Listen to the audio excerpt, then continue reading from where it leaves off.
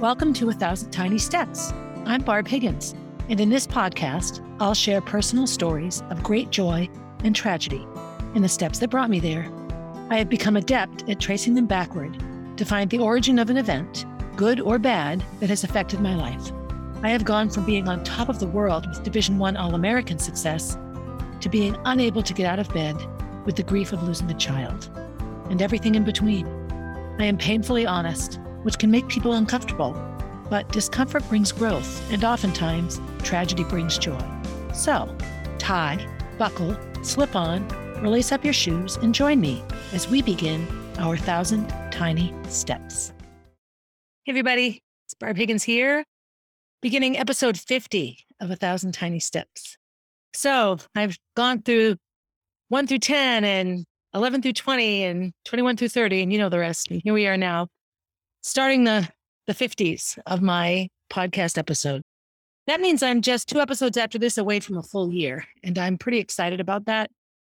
Time is funny for me. Ever since Molly's death, and maybe before, I don't know, time often is inconsistent or makes no sense. And it gets measured, I've talked about this before. So I'm sitting here today and it's muggy, but it's not your typical last 5 episodes of sunny, hot weather that I'm sitting inside a room with the windows closed, giving a podcast. It's a bit cloudy.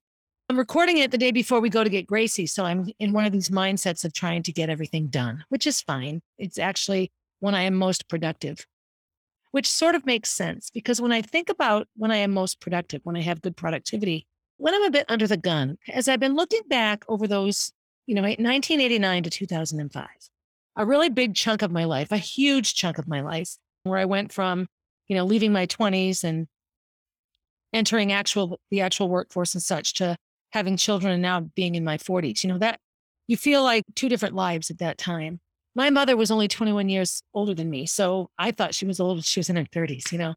I look back on memories I have and I think of her as my mother, and which means old. And so it's interesting now that I'm the age that she was in so many memories. I have them more and more. Time is just funny, as is age. So this episode is going to focus on steps I took and growth I had in my professional life, and how those of you who know me know I've had some ups and downs in my professional life. I continue to have them sometimes. I remember my brother Rick once telling me that's why I don't work for anyone but myself. If you are your own boss, of course you can do great things, but you also could nosedive, I'm quite sure. At any rate, I don't want to offend cocktail waitresses because I loved my waitress time, but teaching in Woburn was my very first actual professional job, where I had to sign a contract and I was getting on salary and, it was felt like a real job. I love waitressing, and there are times when I think I would like to go back and waitress just for kicks and yucks. I've waitressed at several restaurants and loved it. That's for another time, a different podcast episode, Barb the Waitress. But I'm going to talk about moving up here because one of the main things that made me move up here was the realization that I couldn't continue to live the life I was living and hold down an actual job. And I didn't have the wherewithal yet or the ability to not drink in a way that was harmful to me. I was very caught up in all the social mayhem of Boston and all that I was involved in. And so that was why I moved up here. And so I have struggled with every job I've had. And let me be clear, not in the quality with which I do the job, ever. Never have any of my job struggles been my job performance. It's always been behavioral piece or a boundary issue or a disagreement with somebody. It was never because I was a poor waitress or a poor teacher or a poor telephone answerer, whatever the job might have been. Never, ever, ever was I ever asked to leave a job or given an improvement plan based on my performance as an educator. So in thinking about when I was most happy, probably some of my happiest teaching years were in this period of time, the entire last decade of the 1900s, and then the first 5 or 6 years, actually first 10 years, quite frankly, right up until 2010. So 20 years, and I had 21 years in the district. It wasn't until my very last year that things got ugly there. But I had several jobs from coming up to Concord to here, 3 different experiences with teaching. And so I thought I would just sort of talk about my growth through those, not like to give you the history of my jobs, big deal, who cares, but more to talk about in the big picture of 1,000 Tiny Steps to the beginning of the end of Molly. What are some of the things the pieces of myself did I carry into the jobs that I had and why they did or didn't work? I will reiterate and go back to, for the 900th time, the body keeps the score. One of the biggest symptoms of people who had trauma early on in life or a very traumatic experience anywhere is self-sabotage, that whole feeling. I talked about this a ton just recently, where things get good and that's where the anxiety comes. Oh no, things are fine. Oh no. Oh, the sea is calm. That means a storm is coming. Well, of course a storm was coming. Eventually a storm will come. It has nothing to do with the fact that the sea is calm. But traumatized people connect these things in a way that frankly is not very good. And so when I look back now at the jobs I had, why they did or didn't work, and how I changed from them. What's interesting is what I do is I changed jobs a lot. I didn't necessarily change myself. Well, I'll start with Uber because it was the last 2 years I lived in Boston, right? And it was where I was working before I came here. So I taught at a middle school for a year, and then I had a very, very big disagreement with a fellow teacher, and she thought I wasn't doing a good job, and I wasn't like her.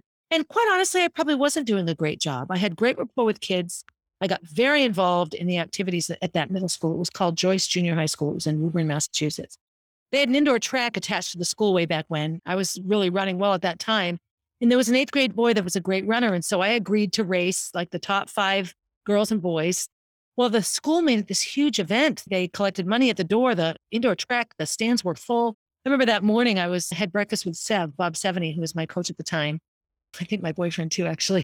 And I felt nauseous, like I was going to throw up. I was so nervous. And I ran this mile and I ran a 5:11. I think the 8th grade boy outkicked me and the stands went wild.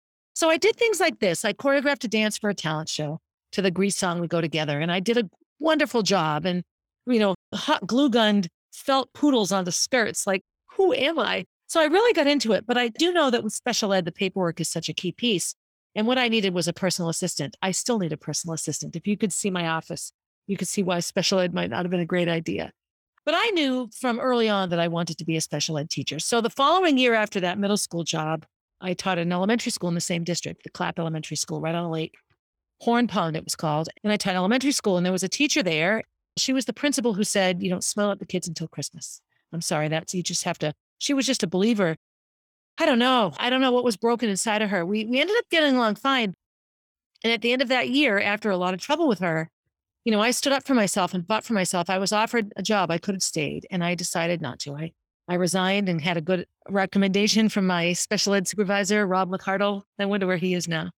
And I came home. And so this had me reflect and ponder, when any of these upheavals, at least for me, they make me think about things. And I remember when I was coming home, a part of me felt like I was stepping backwards and it's hard to explain. It almost felt like a failure, like, oh, I'm going back. Really, it shouldn't feel that way at all, but it does. I know Gracie has a bit of misgivings about coming home from Disney. I think she felt like she was on her way and now she's going back.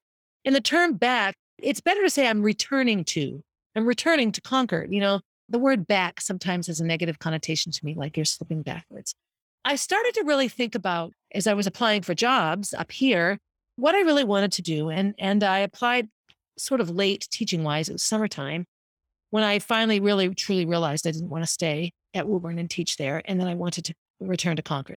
When I really pondered, all right, Barbara Jean Higgins, why are you in education? Do you want to stay in education? Do you want to go home and just get another waitressing job and see what happens? Like, what do you want to do? And I felt very compelled to get a teaching job. And I applied for several jobs that were not in schools. Teaching jobs were hard to come by back then, even special ed. So I applied at Second Star, which is an alternative high school. I applied to be a teacher in a residential facility for young people who had, mental illness or addiction or abuse or whatever. So I wouldn't have students for a long period of time, but I would be their teacher while they were in the facility. I applied at a hospital to be an educational tutor for children who had chronic illness and that were in and out of the hospital a lot. These were very interesting, ideas for me. And I ended up taking the job at Second Start. And the main reason I took it is I really liked the people that did the interviews. I really clicked well with those people. Hindsight tells me it was not a good job for me to take. And it wasn't long into the school year that I realized I was teaching with somebody that I didn't really know how to work with. I just sort of let him do everything. Like I just sort of sat with the students and listened while he taught. Like when I look back on it now, what I realized is it made me feel really powerless. I didn't really know what I was doing. And rather than just ask for help and say, I don't know what I'm doing, I just tried to make believe I knew what I was doing. When my co-teacher Jeff was absent, he would leave me detailed plans. Sometimes he would leave me no plans. And I would, sort of have to shoot from the hip. I am also very good with my ADD nature at shooting from the hip. And this would prove to also be an issue for me as an educator. I came up to Concord in fall of 89, and I worked for a year at Second Start. So for those of you not local to Concord or familiar with Concord, Second Start is run through the United Way, and it's an alternative high school. You go half a day, 3.5 hours, I think, a morning session and an afternoon session. You can choose or get placed in one. And students from surrounding communities go there. The districts pay for the students to go. And the academic work and things are dealt with there. Some students remain part of the day at their high schools. Other students get jobs and they just need to be away from their high schools. So not surprisingly, most of these students had pretty significant issues, behavioral, abuse, addiction, all sorts of things that made them unsuccessful in school. I actually drove this boy, his name was Gordon Perry, and I drove him to school. He was under house arrest and needed a ride. And I shared with his actual classroom teacher for several weeks. We drove him to and from school. And he was the person involved in the fatal shooting of a police officer here in New Hampshire. And he's in prison for life now. Not all of them had those issues, but I think back, to my alone time in the car with Gordon. I never once was afraid of him. I will say that. But, it wasn't long after high school that happened. So I was with those types of students. Those types of students are the ones I love the most. And that relates back to my brother, Jonathan. Now, Jonathan isn't a troubled student, but Jonathan had really, really pronounced ADHD from birth. And, he was born in 1969. So the 1970s, his first 10, 11 years of life, he was over-medicated. He was misdiagnosed. It was no one's fault per se. It was just new. ADHD was really, really just a new thing and nobody really knew what to do. And Ritalin worked, Cylert. There were these different medicines at the time. Central nervous system stimulants. They calm we ADHD folks down. Jonathan struggled all the time. And I was alone a lot with my brother and sister.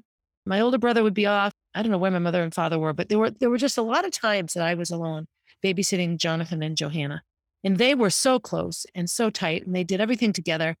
And Jonathan just struggled. And the more he struggled, the more frustrated he got. And then he would want to control things. And of course, when you're frustrated and you can't control anything. And I can remember him sometimes just crying and crying and crying. And of course, I was just the older sister, so I didn't always know what to do. I didn't know how to help him. Sometimes I made it worse. But I do remember that I also often felt like a square peg in a round hole in school. I just never really felt like I fit in. I did until the abuse started. And that's when everything shifted in my head. And I had this big giant secret I was carrying around. And I never quite felt like I fit in with like the popular kids. And I was always on those fringes all the way through. But I remember as a youngster really worrying about Jonathan. So I decided early on, like middle school, high school, that I would go to school and be a teacher. I wanted to be a special ed teacher. And I wanted to work with children that had ADHD because I didn't want kids like my brother to hate school. My mother did a phenomenal job with him. So when he was in middle school, he got a great case manager, a guy named Bill Hull, phenomenal teacher in the Concord School District for a long time. And Jonathan and Mr. Hull really clicked. He did a wonderful, wonderful work with Jonathan. We also held Jonathan back a year. He repeated sixth grade. So sixth grade was when you then went on to Runlet. He did like a postgraduate year at Millville School with Roger Brooks as principal, another phenomenal human being. And he had Mrs. Methvin for his teacher. My mother was willing, and both parents, I guess, were very, very willing to really bend the normal routine of education and meet Jonathan's needs. I know that in middle school one year, he needed to go off that medication. And so, of course, you can't send a whirling dervish into a middle school. Big trouble awaits. And so he was homeschooled. He spent part of the day learning from home. And Jonathan, being as smart as he is, not a problem. So when he was 18, he signed himself out. He's like, I'm done. I'm dropping out. I'll get a GED. And he went on to get a GED, and he went into the Navy, and he has a PhD now. So from GED to PhD. But it was Jonathan who really inspired in me a need and a desire to be a teacher. So when I went to BU, I majored in elementary ed and special ed. And then I had some eligibility left with my running. And so I got a free postgraduate year. I did a master's degree in 1 year, piled all the classes in adaptive physical education. And health. So my education is all around teaching, and it's teaching special ed kids and normal kids. And in my career, the students I attract to me are the ones that were like the students at Second Start. The problem, I think, for me at Second Start is that's all that was there. It was a very specific population of students. It wasn't like a handful of those kids, along with a handful of the jocks, along with a handful of the really super smart sciencey kids, along with a handful of the goth kids. Like when you go to a high school, when you look at a classroom of 15 or 20 people, you have a wide variety of social constructs and everything else. And so it was sort of one basic thing. And that meant every day, everybody had something that they were upset about. It was just a group of kids that really struggled. Having said that, while Second Start wasn't the ideal place for me to work, and I lasted just 1 year, and I received a nice recommendation, and I wasn't fired so much as, look, we really don't think this is a good fit. And it wasn't a good fit. It really wasn't. I was just in the wrong place. I still keep in touch with so many of my Second Start students. It's wonderful. Carrie plays the guitar and sings. Derek, he also plays guitar and sings, I think.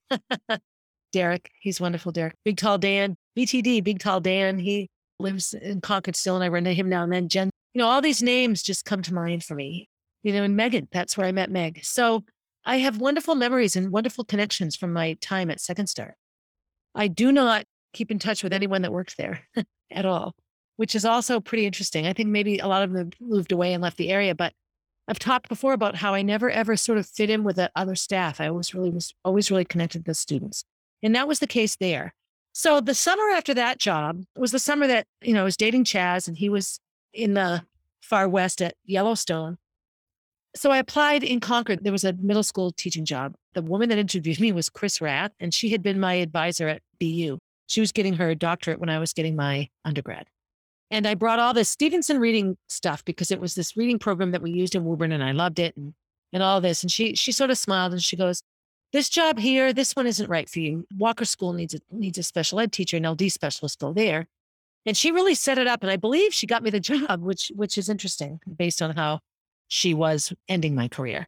I had this wonderful job interview with Bob Silva and Donna Pally and Rosemary Duggan. I think maybe Barb Franzine was there. All of these people were working in the district at the time. Bob Silva was the assistant superintendent. He was the assistant principal at Concord High when I was in high school. And I loved coming back and seeing him. So I got hired at Walker School. In my first year there, we had a principal named Rosemary, and it was her final year of being a principal. And then she left and Clint Cogswell came. So Rosemary and we just had the 1 year. And so she gave me good feedback, and I felt like I was doing well. It's a new job. I'm getting to know everybody. And I do know that I was overwhelmed. They only allotted 4 days, 80%. And it was Walker School, K through 6. And I had a caseload of like 45 kids, which you can't service 45 kids in 4 days. So what I would do is I would go 5 days a week, and I would arrive a little bit late and leave a little bit early. Like I had shortened days. Some would get there on time and leave early. Others would get there late and leave on time. So it was just tricky. And I also started coaching that year. My first year back, I didn't do any coaching. I was just at Second Start. And so I went and got myself hired to coach girls cross country. And I talked about Kristen Wentworth, one of the runners on that first team. And so there I was teaching and coaching in the district that I grew up in. At the time, I wished I was teaching at Kimball School because that was where I went to school. And I wonder sometimes how things might have been different had I started there. But what I can say about Walker School, at the time, it was the only school in Concord, except maybe Rumford School. But there were 2 elementary schools that nobody took a bus to get there. Everybody could walk. It was a true neighborhood school. We would have coffee for parents and the kindergarten parents, and they would stay and talk outside and chat and commiserate. And then their kids would be done with kindergarten. They'd stay the whole day. I really miss that for the students in that neighborhood in Concord. As wonderful as our combined elementary schools are, like job stealing schools, I feel sometimes that the children in those neighborhoods miss out the most when they have to take a bus to some other place to go to school. And having the school right there was wonderful for them. And that community was a phenomenal community. And the building, big, beautiful building. So I really settled into my teaching career there. Clint was not so easy on me. And so I was coaching. In that first year, I coached 3 seasons. And then I think I stopped doing spring track and just did cross country and indoor for a while. And then I switched and I stopped doing indoor and did cross country and outdoor. I switched around with the track and field and then did a number of years, all 3. So I would spend hours at night, organizing my track and cross country practices and who's going to do what where. I did not spend that amount of time on correcting work and organizing IEPs, individual plans for my special ed students and prepare for meetings. Those are things that I would try to do during the school day. And so I had a full-time teaching assistant with me. And so I would set up groups for her, and she was wonderful, Terry Lightford. And I would sit at my desk and try to do all the paperwork. Well, and I remember at the time thinking it should be the other way around. Like my assistant should be doing the paperwork and I should be doing the teaching. But the paperwork was persnickety and nitpicky and it had to be a certain way. And I was terrible at it. And this was the one time, it was like 2 or 3 years into my teaching. a parent came in and wanted to see a folder, and I had the child's folder in my classroom and I hadn't returned it, and I wasn't in the building, so they couldn't find it. So they went up to my classroom, and of course I had put it in a drawer and locked it, but they couldn't find it. And there were no cell phones back then. There was just no texting me saying, where's the file? This type of thing wouldn't happen today because you can always get in touch with each other now. So I got in a bit of trouble, and I had a big performance improvement plan. And I remember cross country was over, and I stayed at school until midnight for like 2 weeks and organized every folder. I went through everything and made sure everything was correct and took notes. And oh my gosh, I really, really worked hard. And I remember Mr. Cogswell, Clint, telling me that he really saw the improvement. He appreciated it. And his comment to me was, if you spent as much time on your teaching as you did on your coaching, you'd be phenomenal. And it wasn't that I wasn't phenomenal in the interactions. I could teach anybody anything. I really could make kids understand things.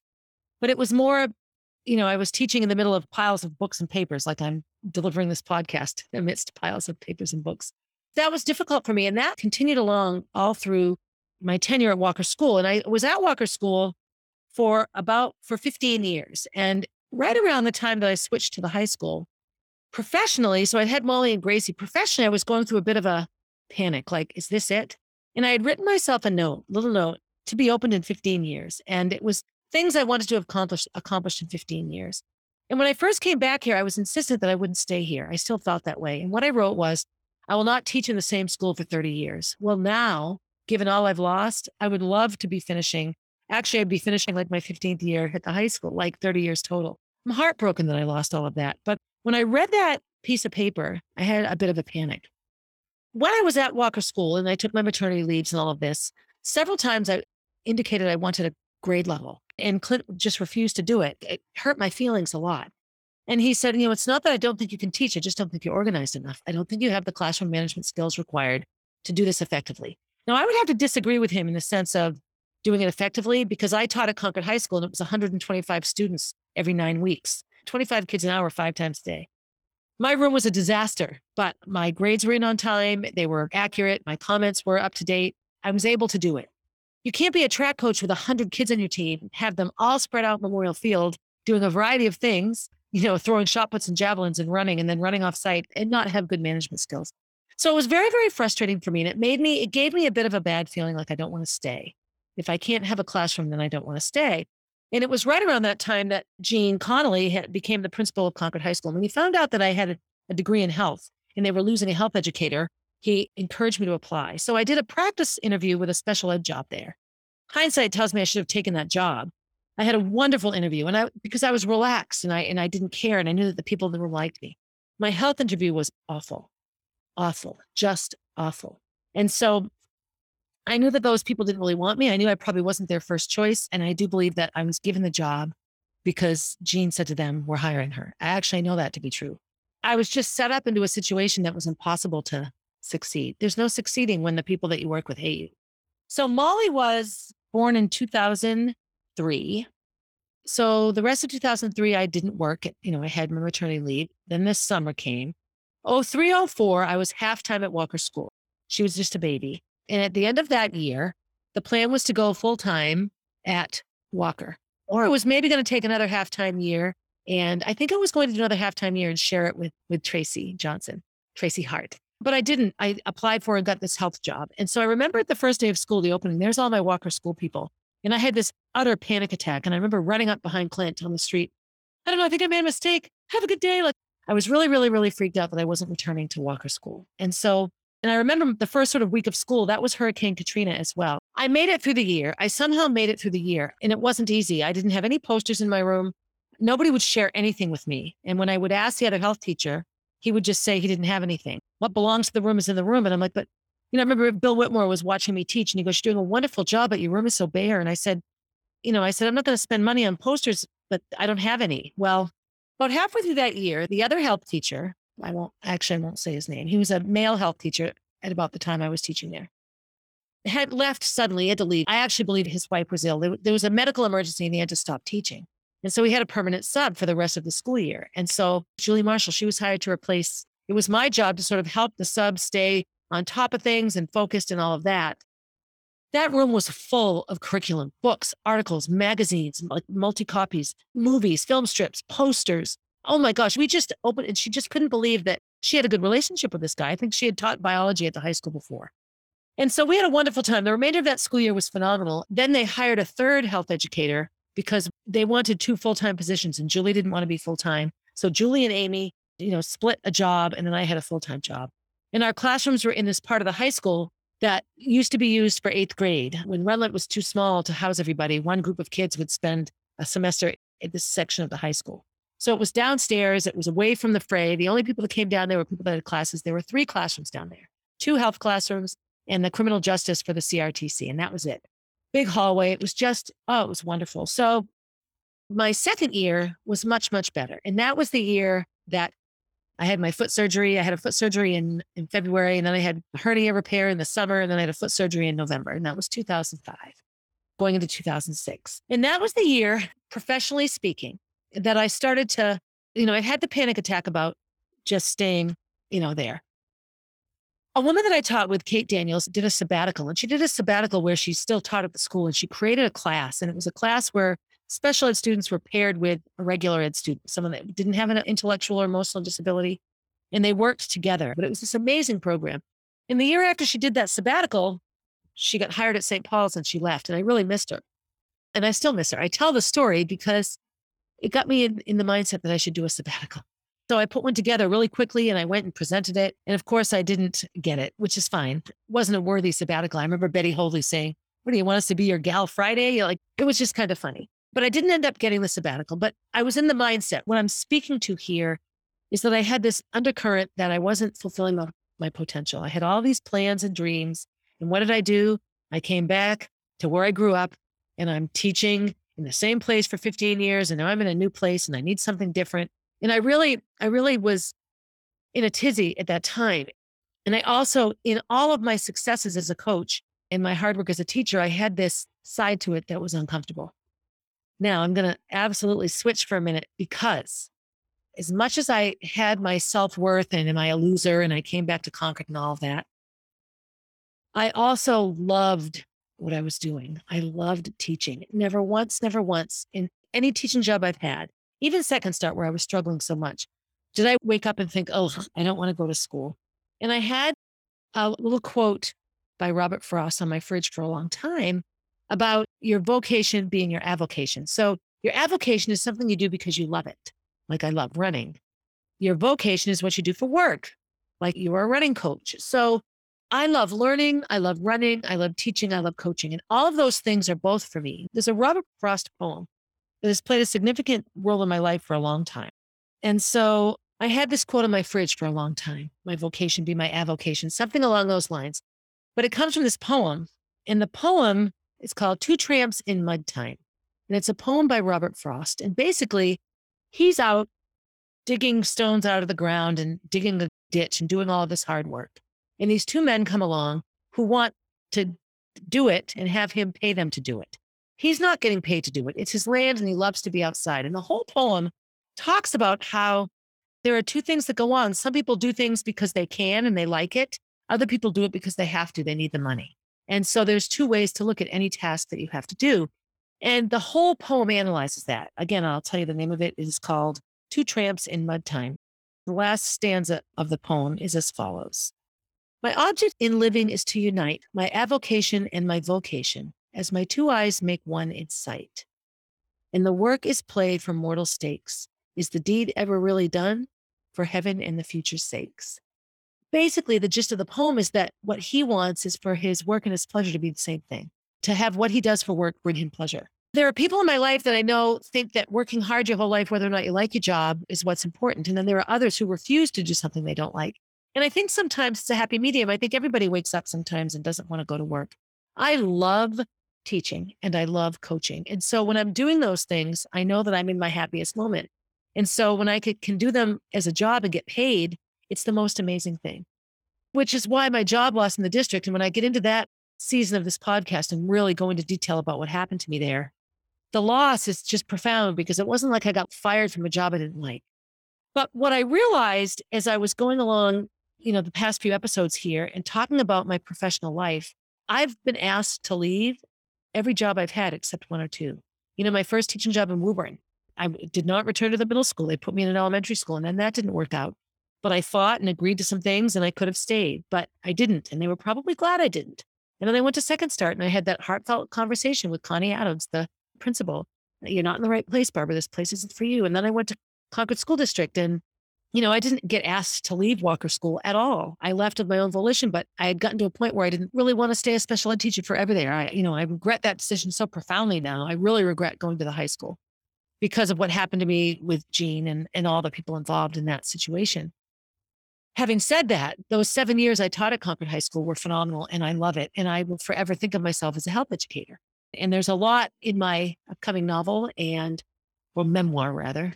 There's a lot in my upcoming memoir, as well as a novel that I have begun to outline that really call upon my working as a health educator. So those 15, 16 years, 2 years teaching at Woburn before I arrived, to Second Start, to Concord School District, to, Walker School, Concord High, all of that whole progression.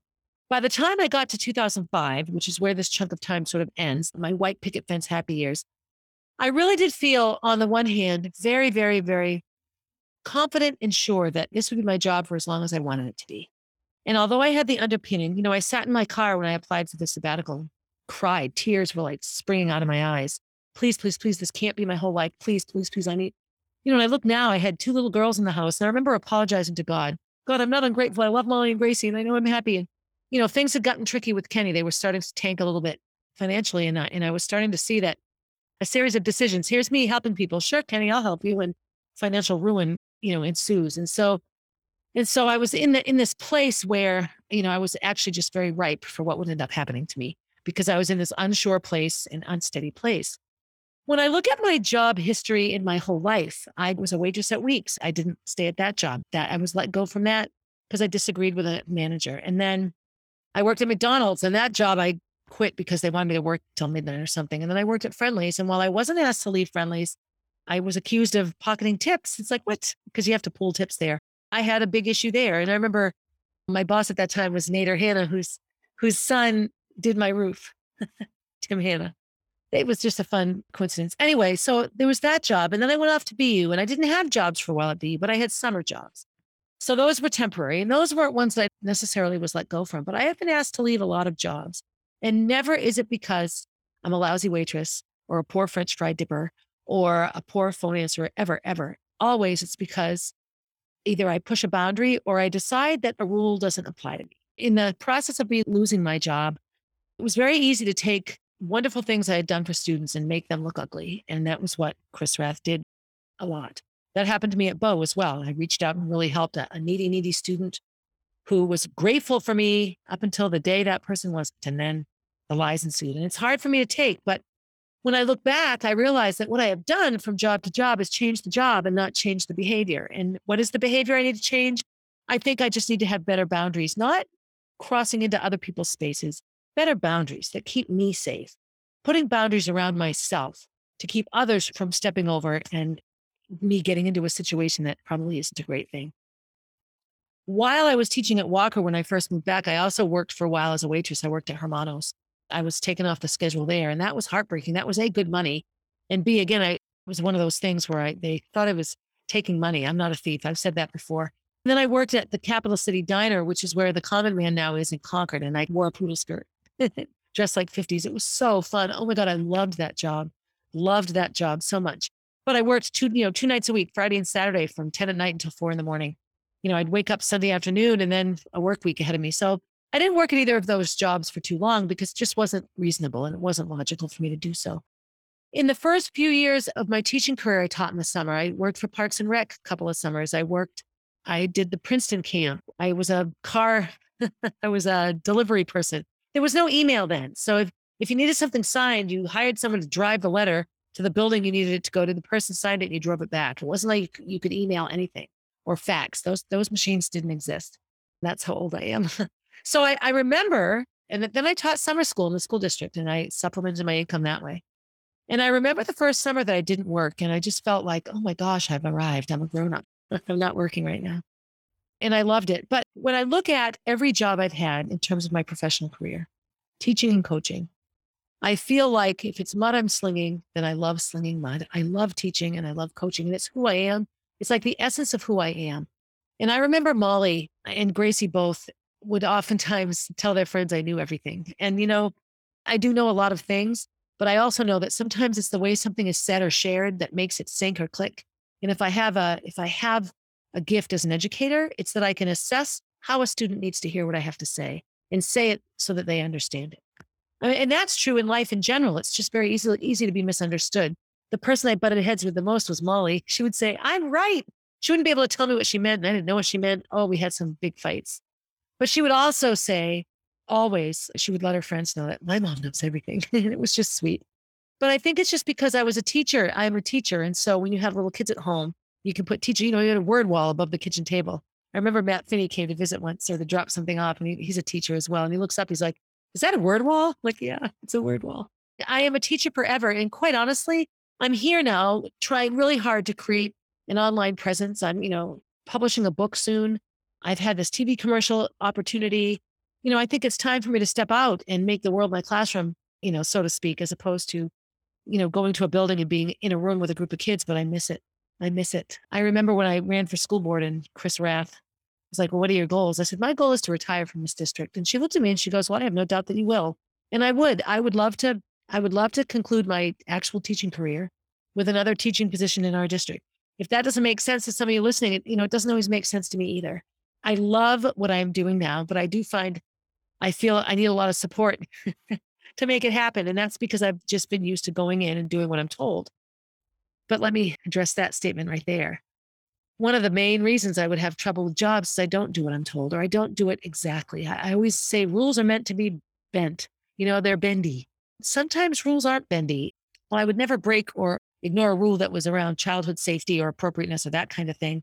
I just sometimes knew kids needed a break or they needed to lend an ear. And so when I coached cross country, so I had a Facebook page for all my cross country kids so that that's how they all communicated. And, I took some heat for that. Now social media is a big piece of how everyone communicates. You can't not use social media, but there's still this idea that, it's a boundary that teachers and students shouldn't cross. And it's tricky. Where is the boundary now? It's one of those invisible ones. So I'll wrap up here. When I left Concord in 1981, I was a high school graduate who'd run a really fast mile, and I had no idea what I was going into. And I can't wait to talk about all those college years because those were fun times. And maybe I'll wrap up this season with those years. I don't know. But I came back 8 years later. I returned to Concord 8 years later with 2 bachelor's degrees and a master's degree, a wealth of running and experience traveling all around. That would be a fun episode, actually, to talk about all the things, all the places running took me. And 2 years in an actual teaching job. I waitressed at the 99. I waitressed at Callahan's. It was a bar. I had all sorts of summer jobs. I worked at a running store in the Copley Place Mall. I worked at Bill Rogers Running Center. I did a ton of things. I had jobs all the time, always trying to make money and pay the bills. And I'm someone that likes to work. As much as I was paralyzed with Molly's death and didn't want to return to 33 Pleasant Street, there got to a point where I needed to be busy. I've always felt like I need to be contributing. I don't think life is a boat ride that you just ride along. I look at all of my life, and I was getting the bedroom ready today, setting Gracie's bed up and cleaning up some things. And whenever I'm in the room that they shared, I cry because I thought they'd be in that room forever. I can't really talk about it. I just get strong essences of Molly, and I look where her bed used to be and her things are still on the wall. And I just struggle and get really sad and miss her. I miss her. Oh, I ache with the miss because I don't want it to be this way. I don't want to remember Molly. I want to call her on the phone, text her and say hi.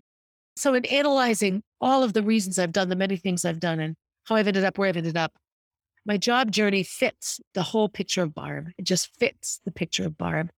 I still oftentimes feel like I don't quite fit, or if I say it, it doesn't have any credibility. Children believe me. Shouldn't we always trust children, right? I find sometimes at CrossFit that I'll give a piece of advice and I get looked at like, "Oh, that could just be me." But, I have a lot to offer and I love doing this because I can get so much of what's churning inside of me out. And if you don't want to listen, you can turn it right off. Yay. Perfect balance. And also, as I tell these stories, people come to mind. So Julie and Amy, who I taught health with, what wonderful times we had. When I think of Walker School, I think of Lisa Doucette. Hi, Lisa. Wonderful teacher's assistant. And when I was doing my sabbatical, I got a sabbatical. I did a PE sabbatical. She would come out with the class that she was with and do all these PE games with us. I taught all these recess games and all this kind of stuff. It was so fun. So I think of her. I think of Sharon, the PE teacher at Beaver Meadow. She taught there forever. I think of my little Walker School crew. I think of Jenny Carlson and Heidi Fife and Melissa Noyes and Paul Barassa later on, Steve Rothenberg way back in the day, Clint, Cindy LeBrun and Cindy Merrill, Tracy, they all come back. And you see these people day after day, year after year, and it's a relatively small group. 9/11, I had just had Gracie and I was teaching at Walker and all of those people come back. It's funny, I was talking about that and a student reminded me that I had come into her classroom, Brittany Pelkey, was at Walker School when that happened. And I went around to all the classrooms to say what happened because, the teachers can't leave their rooms and we didn't have TVs on and it was just sort of a disastrous thing. It was a rough day, but that was Walker School. That was our family. So I've had a lot of jobs since my job loss. Actually, VLAX, and that was a job I was asked to leave. When I started working at 33 Pleasant, I was doing too much and I wasn't getting the VLAX done. And I kept, no, I can do it. I should have just taken the help. Barbara, cut your students in half, let go of a class. And I wouldn't. I ended up getting let go. I was given chances and I didn't follow through. And it was heart-wrenching. I left 33 Pleasant. Molly died and I quit. I actually had quit just before Molly died, but that solidified it. So that was a job that was, October to April, essentially, was that job. In the time since Molly, substitute teaching in Bow and coaching, and then all that happened there, it's like just a nightmare. And this is when my friend Bethany says, you're just someone that's easy to pick on. And I don't quite know what that means. It makes me sound like a victim in that I don't ever want to come across that way. Have I been victimized? Of course, I think everyone has. And there are times when we play both roles. But in this process, I'm trying very hard to own what was my piece of it. In all of my jobs, my biggest issue was just showing up on time sometimes or always attending a staff meeting. There were these things that I just really struggled with. In the classroom with kids, I was 100% fine. My little office, I had a science classroom at the high school and the storage closet, the office was big. It was like a closet and an office. I had a desk in there. And on any given day, I had 5 or 6 kids in there and they weren't my track athletes hanging out. They were the kids that might have flourished at Second Start, kids that were struggling, didn't fit in, having a hard day, that would say, can I just hang out in your office? We had so much fun. I had a recliner in the big bay. I had ground to ceiling windows and I had a recliner that a student brought up and kids would just sit in the recliner and read. It was wonderful. I have a lot of heartbreak around former jobs that I've had, but I also loved every one of them and have wonderful memories from all of them. So as I end this podcast, I'm going to actually go out and do a bunch of stuff and then head off to Florida. So thank you for listening. As always, if you ever worked with me and you want to share a story, please do. Please. I really am trying to get my listening audience to be a bit more interactive. And you don't have to say who you are if you want to just share a story. You can message me on social media. You can comment on any of the podcast platforms that I'm on. By all means, it would be wonderful. If you always listen on a certain platform and you subscribe, that's helpful to me as well. I really do want to take this to the next level. And I'm hoping that the TV commercial piece and my book coming out will just help. And it's not about me. It's not like I want to tell the world about Barbara Higgins. I want to talk about Molly. I want to talk about what it's like to live a life like I have lived and how it can be okay. That's what I want to do. Thank you for listening. Do something good for yourself. Do something kind for yourself. Do something nice for someone else after that. And as always, have a good day, everybody. Hey, thanks for listening and for supporting 1,000 Tiny Steps. I hope you enjoyed the episode and will continue to listen. Feel free to leave a review and share my stories with your friends. Also, please reach out if you have stories to share. I love hearing from and connecting with my listeners. If you would like to know what I'll be talking about down the road, you can find me on Instagram at barb_444, on Facebook as Barb Higgins, and at my website, www.1000tinysteps.com.